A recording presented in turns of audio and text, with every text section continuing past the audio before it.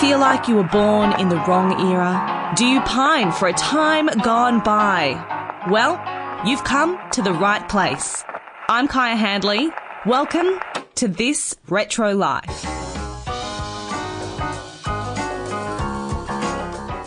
We're back!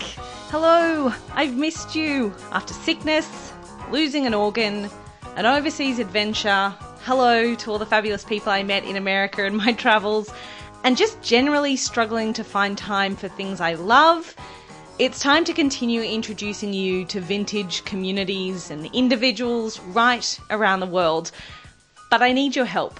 Before I introduce you to today's guest, so we can get to every corner of this globe, I need you to let me know whose vintage story we should be sharing.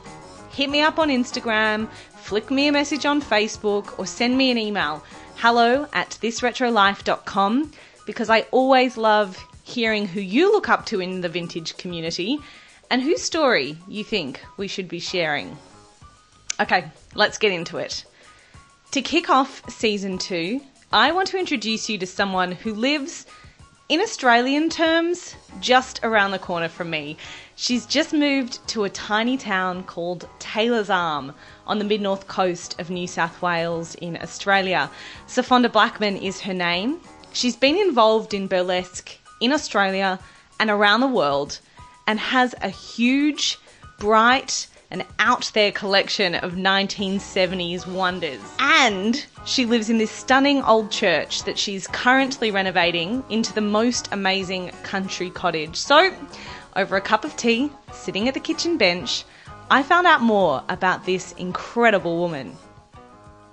Safonda Blackman, thank you so much for joining me on This Retro Live. You're welcome. Thank you. We are sitting here in your house in Taylor's Arm in very regional New South Wales in Australia right now, and I am surrounded by a sea of orange. Describe to me the collection that litters your house. Well, it's anything from 1970s that's orange that I can find, I want and I keep and I display proudly in my home. Why the 1970s for you? Just my favourite era, especially style-wise. What's not to love? So bright and happy and free, crazy. It was just a great time. Yeah. A really happy time. It's really interesting because we hear a lot about the 1950s in, I guess, modern retro revival, a lot about the 60s. Is there a big 70s scene? Oh, I think so. Yeah. I don't know. I'm not involved in any scene, but I'm in a couple of collectors' groups. Yeah. And with the mid-century boom revival at the moment, yeah, people are after 70s decor, very much so. So what defines 70s decor, homewares, collectibles? So many different types of eras. I mean, 68 to 72 was different to, know. Sure. But I think teak, Danish, Scandinavian, more, timber, that was huge. Fondues and, yeah, all of that. And then the beautiful fondue tables that had the little puffs underneath it. And, so they made furniture to go with the lifestyle and it's just, I just think it was fabulous. And the plastic. I think, the plastic boom was huge. It was really the changing of the guard, it became easier to mass produce, it became less fragile, less breakable, so everyone was like, where have you been all my life? Now we want to get rid of plastic. Yeah, that's right, and you can't. Yeah. There's no way. But also the ceramics that came out of West Germany and Italy at the time, they're really sought after at the moment. Yeah. And some really beautiful designs. We had a little bit of throwback to, some of the beautiful, intricate designs we were seeing in the 50s and the early 60s, but really they took on the next level, and so that 70s pattern, the browns, the orange, the psychedelic sort of patterns that we expect, they're very representative of the 70s. Yeah, they really are. And yellow and lime green and orange, all purple, pink. Yeah. And the fabrics as well were beautiful, the prints on the fabrics and everything.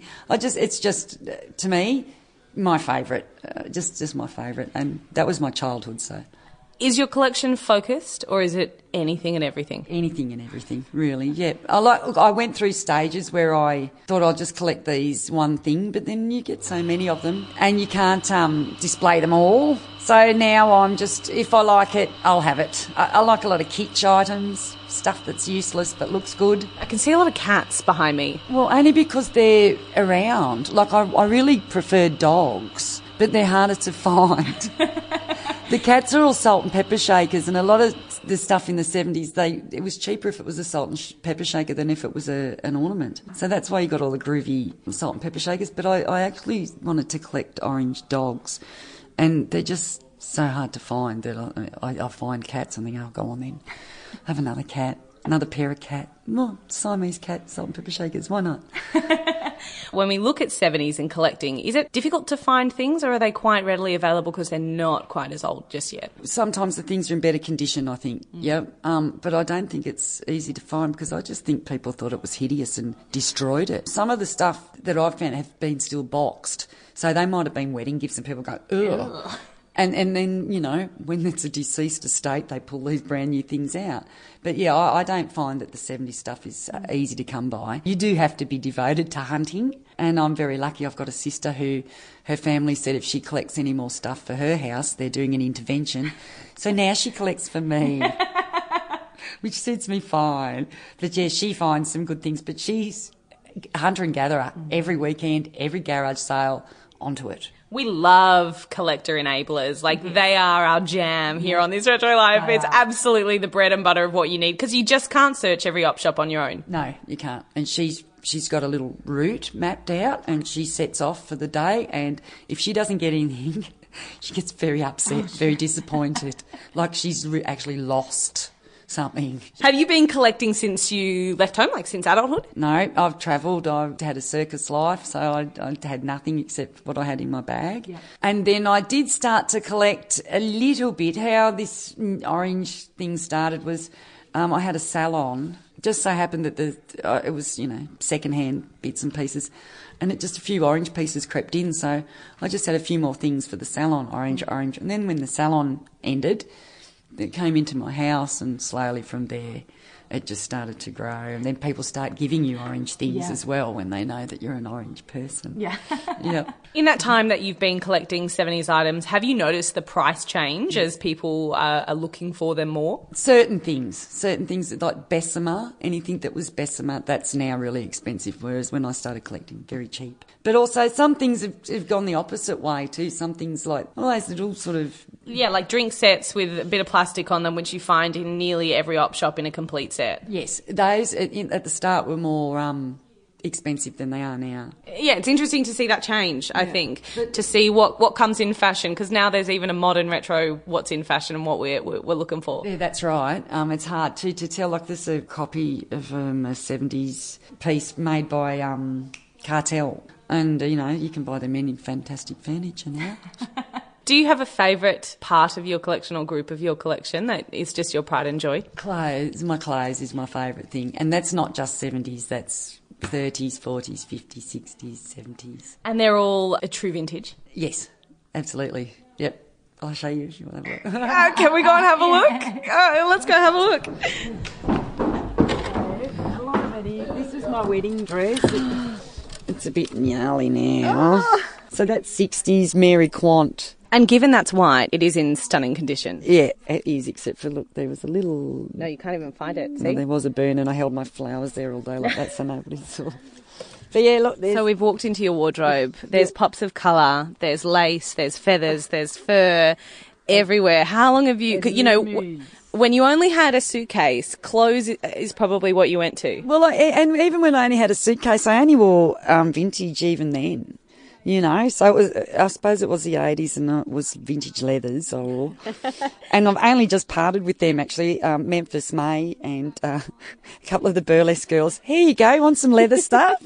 It's been yes, around please. the world. Yeah. But yeah, so Hawaiian stuff and maxi dresses are my passion. I just love caftans and muumuus. And so that to me looks 60s, 70s maxi dresses. Yeah, and even 50s, like for some of the muumuus. This is Speedo. Some of the Hawaiian 50s dresses that we see. Yes, definitely. Like this one. Have you collected these from right around the world? Yes, everywhere. That's amazing. And I used to have a collection of Afghan coats, but over the years I gave them away because it was never cold enough. We definitely don't need them here in this part of the coast. No, which I'm almost sad now when I see how much they sell for. Right. Yes, but never mind. I hope the people I gave them to know what what they have. Hopefully they still have them. Yeah, absolutely. What do you love about being able to experiment between eras as well? It was hard at first. I think, you wear your hair or certain glasses and they don't go with everything. Now I'm just at an age where I don't care. I just whack it all on, and if it goes, it goes, and if it doesn't, it doesn't. Yeah. But I've got a clog fetish. A definite clog fetish. Are these vintage clogs? Yeah, they are. These ones are not. There are some... let me have a look up here. I've got... You do so well to be able to collect shoes. It's something that we talk about quite a bit with women on the podcast. Unless you have a tiny foot, shoes can be the hardest vintage accessory to find. I've got a 7, so I'm verging on... You're verging on too big. Yeah. All right, so tell me about these. You've just opened them up. They're covered in, what is that, taffeta? Raffia. These are tiki shoes from the 30s from Hawaii. They are stunning. I only wear them when I'm sitting down and I can... Yeah, we don't want to walk in them. No, I don't walk in them. I've got these. You'll probably love these. All right, so we've just pulled out what I'm going to call a bedroom heel. Yeah, yes, definitely. These are the boudoir heels. They're a beautiful... In fact, they match my outfit today. They're a beautiful mint green. They've got fluff on the front. Marabou. They're far too small for me and my huge foot, but they are so beautiful. Yeah, Tell me about these. I saw them and I had to have them, and I don't even think they fit me either. Well, that's the best part about collecting sometimes, isn't it? Sometimes they don't always have to be for wear. They can... they're perfect on you. And I actually did try and swan down the stairs in those, and I nearly lost my life. So they're very slippery on the bottom, but they're so stunning. There they are. They're just beautiful. But it's just fun owning things like this. Right. Yeah. And it takes the collection out of your house. So many of us collect beautiful things in our homes. Yep. But unless someone comes over, that side of your personality isn't shown unless you're also dressing in a certain way. That's right. And I don't dress 70s all the time. And if I've got an occasion or anything, but most of the stuff that I wear all the time is probably the 70s things, apart from the moo-moos in the summer. One of the stickers. That's so great. They're in such good condition. Okay, so we've gone through the wardrobe. We've seen the vintage items. There's so much more that we could see, but I want to talk to you about burlesque. I came from a dance theatre sort of background. I worked in theatre restaurants and did singing telegrams and did all of that sort of thing in the 80s. When I went to London, I was in the right place or the wrong place at the right time, and then ended up with this circus mob. And because I had theatrical and dance experience, I fit right in with these people and just learned how to eat fire and breathe fire. That was the little thing that I had to learn. Oh, okay. Was that a challenge? It was. I was scared. It took me a while, but alcohol helps. Well, for fire and for courage. yes, for courage, yes. But and then when you've done it once, you're all right, So what did your fire-eating act look like back then? When it started off, it was a lot different to how it was when it finished. Because I aged, So, it started off, I was more the feature, the good-looking girl with the tattoos, and danced around sexily with fire. And then as I became more unsexy as I got older, she changed. And then what did she morph into? Well, then she became the flaming bitch. And she was a very bit of a gender bender type. She liked to play a man sort of role on stage, but until the top came off, of course, and the flaming tassels. Well, and I hear flaming tassels, and then I think, of course, tassels in burlesque. So was it a bit of a natural progression into burlesque for you from that? Yeah, it was. To me, sideshow and burlesque were already have a thing. I just felt I was too old to be setting myself on fire, and burlesque was the closest thing. I wasn't ready to give up for performing and being a part of that world. So how did you learn that art form? Because burlesque, yes, it's a performance, but it's also an ancient art form. How do you go about learning that? Well, you study YouTube. For me, that's what I did. I was a bit isolated and there wasn't any burlesque in the town where I lived. But, as you get more interested in it and more involved in it, you take workshops with people that come from overseas or with people that you respect in the industry. You take their classes or their workshops. But most of it's just researching. And for me, it was researching the old girls, like the old days. So what era is that you're looking at? 40s and 50s. Yeah. Why that era for you? Well, that's you learn all the classic moves and I mean, not that I'm a classic burlesque performer, I'm not, I'm a comedy performer. to me, that was, that's where it started. Well, that's where what we know today started. Yeah. And that was my thing. I like that. And is that 40s, 50s burlesque, is that what is driving the revival that we're seeing today? There are studios right around the world where everyday girls are going, and even if they never perform in that room, they are burlesque dancers. Yeah. Look, I think that's what started it and what kicked it off. And at the moment, it's very heavily centred on classic style burlesque. But it's not for everybody. And this year we saw with Miss Burlesque, the competition, the rules have changed. So your classic act didn't have to have music from before 1960. And as long as it was your interpretation of a classic rather than you copying a classic style.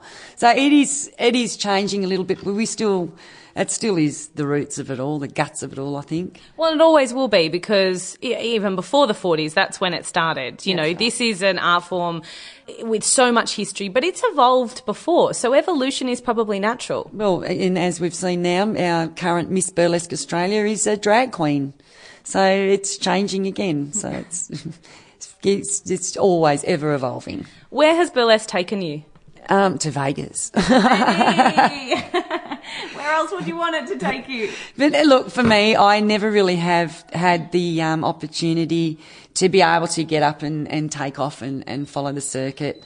A lot of it's self-funded. You've got to get yourself there, and I don't have that sort of money. I also have 5 dogs that need me and 2 children who I've just managed to shake. But so for me, it hasn't been possible for me to travel around. Although I did go to Melbourne and partake in the world's longest burlesque show, and we got a Guinness World Record for that. Yeah. When was that? I think that was 2014, maybe that long ago now. But yeah, so all of us from all around Australia, we got together and we burlesqued for 25 hours, non-stop. And look, you have become a burlesque promoter, so tell me about that, because it's an important. Without people like you behind the scenes, none of us have a place to dance. Yes, that's right. Well, look, coming from Wollongong, there was no burlesque at all. Like I said, there was no classes and there was no burlesque shows. Bringing quality burlesque to Wollongong was something that I really wanted to do. People might travel to Sydney to see Dita, but they might not go all that way unless they're, a hardcore fan, to watch a burlesque gig. So we brought them down. It's not that far. Yeah. And it became a real success. We went for 6 years. And I don't see why I can't do the same up here now. Yeah. I hope to anyway. I guess the challenge now is that where we're sitting right now in your beautiful new house, it is much further from any big smoke. We are 5.5 hours north of Sydney. We're about 5.5 hours south of Brisbane. We're in the bush, and it can be hard to find something we've talked about before. It can be hard being in a regional community as someone who likes things that are a little bit different, because you absolutely stand out. So what are you doing to try to make it more regular here? So it's just dancing, and it's just theatre, and it's just entertainment. You can't change people's minds if they're already made up. I hope people will come to the show in August and see and love it. I don't walk down the street with me boobs hanging out. Oh. But it's a performance art, and sometimes we take off our clothes. Taylor's Arm, Barraville, it's a much smaller part of the world of the state than Wollongong is. Yeah. But you've just started a society. You've got a group of fabulous older women. Yes. That must be pretty exciting to see that there were women in this community who were like, yes, let's do it. Look, it's thrilling. I was just overwhelmed with the amount of attention and support that it's got. And that they turn up every week, even when it's cold. They're there every week and they're keen. It's fantastic, and it's nice to have a bunch of women hanging out together. Yeah. And in the little showcase I saw, I think it's fair to say that it was the older generation who are partaking on stage. When we think burlesque, we probably think young, toned, taut women, but that's not the case. No, and that's not what burlesque's about either. Unfortunately, the movie may have given people the wrong impression. Or people see things from the Moulin Rouge where that is burlesque, but that's showgirl burlesque, and, you've got to be a model to get in there. But real burlesque is not like that. It's anybody. And we have disabled people getting up there on stage, people that can't see, people that can't hear. You know, it's for everybody. You know, we had a blind comedian, burlesque guy in Wollongong, and he was fantastic. There's some real empowerment. Like, we think of it as female empowerment, but as burlesque evolves, it's really just empowering everyone to get on stage and do what they want to do. Yeah, and you become more like a family, like we say, women empowerment or a male. In that sort of, once you're in that group, you don't really notice genders and stuff like that. You're just all one. And that's it really is like a family. I know it sounds cheesy and that, but it really is. And that's what I said to my girls. If I gave up burlesque, then I wouldn't have anything left. You buy my dogs. Yeah. So it is my family. Well, see, and that's it. You were moving to the bush to retire, and look at you now. You don't really ever get burlesque out of your blood. No, I don't think I ever will. No, I don't. And I'm still hungry for more students and the next dance that we're going to learn. We have people listening to this podcast from, right around the world, and there are people who will be in small towns in Europe, in America, right here in Australia, in New Zealand. What do you say to them about, I guess, being a little bit brave and trying to start something that they love in their town with other men or women? Just do it. Doesn't matter. You'll find the people that want to support you, and just ignore everybody else. Just do it. Have fun, don't hurt anybody, and have a good time. That's it for this episode of This Retro Life. You can find us on Whooshkaa, iTunes and Stitcher, where you can subscribe and, of course, rate and review us so it's easier for other guys and gals to find this podcast. To get more information on today's guest, head to our website, thisretrolife.com, or search This Retro Life on Facebook, Twitter and Instagram. We have some photos and videos and behind the scenes and a whole heap more retro fun, so do come and check us out. As always, if you're a vintage guy or gal from any era and into anything from cars to collectibles, we'd love to hear from you. Go to thisretrolife.com and drop us a line. Until next time, I'm Kaya Handley. Thanks for listening to This Retro Life.